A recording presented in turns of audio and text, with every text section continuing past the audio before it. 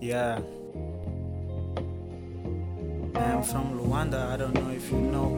I'm from Rwanda, I don't know if you know. La la la la la la la la la la la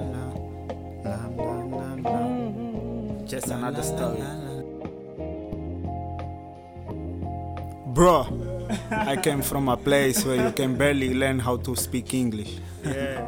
I remember when I used to think that learning this language was even impossible for me. I remember. Because of the environment I was living in. Yeah. It's a place with a lot of bad influences and distractions. There were so many bad things going on. It's like a disease that affected everybody. And the only way to get away from that situation is to leave that place.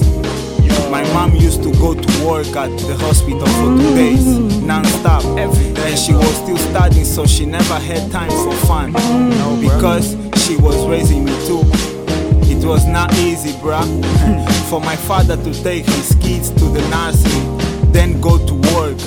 Later, at the end of the day, he used to come home and fall asleep watching TV because my mom was not in the bed at that night because she was working. But surprisingly, she got pregnant of my little sister, my little brother.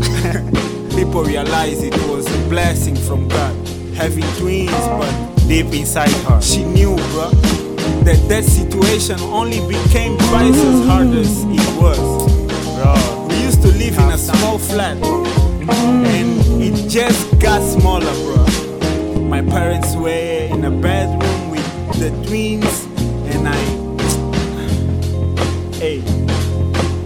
me and my uncle, we used to sleep in the living room, and we had to divide the kitchen into two to arrange a bedroom for my stepsister. It was too small. I was okay with it.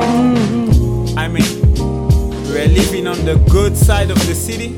I didn't complain because I saw families with worse basic conditions than ours so far. Although we still struggling, my father got another apartment a bit bigger than the previous one. Yeah.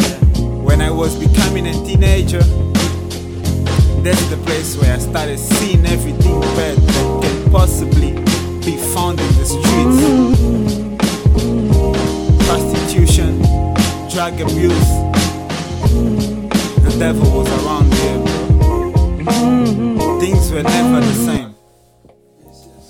I reached a point when I disappointed my parents so bad that one day, bro, my dad decided to stop paying my school's fee. I left my parents' house, I went to another city and stayed there working with my uncle for a while. But God, yes, God had a plan for me, bro. The Almighty. He was giving me a lot of opportunities in my life, bro. He gave me the opportunity to go to South Africa and learn English.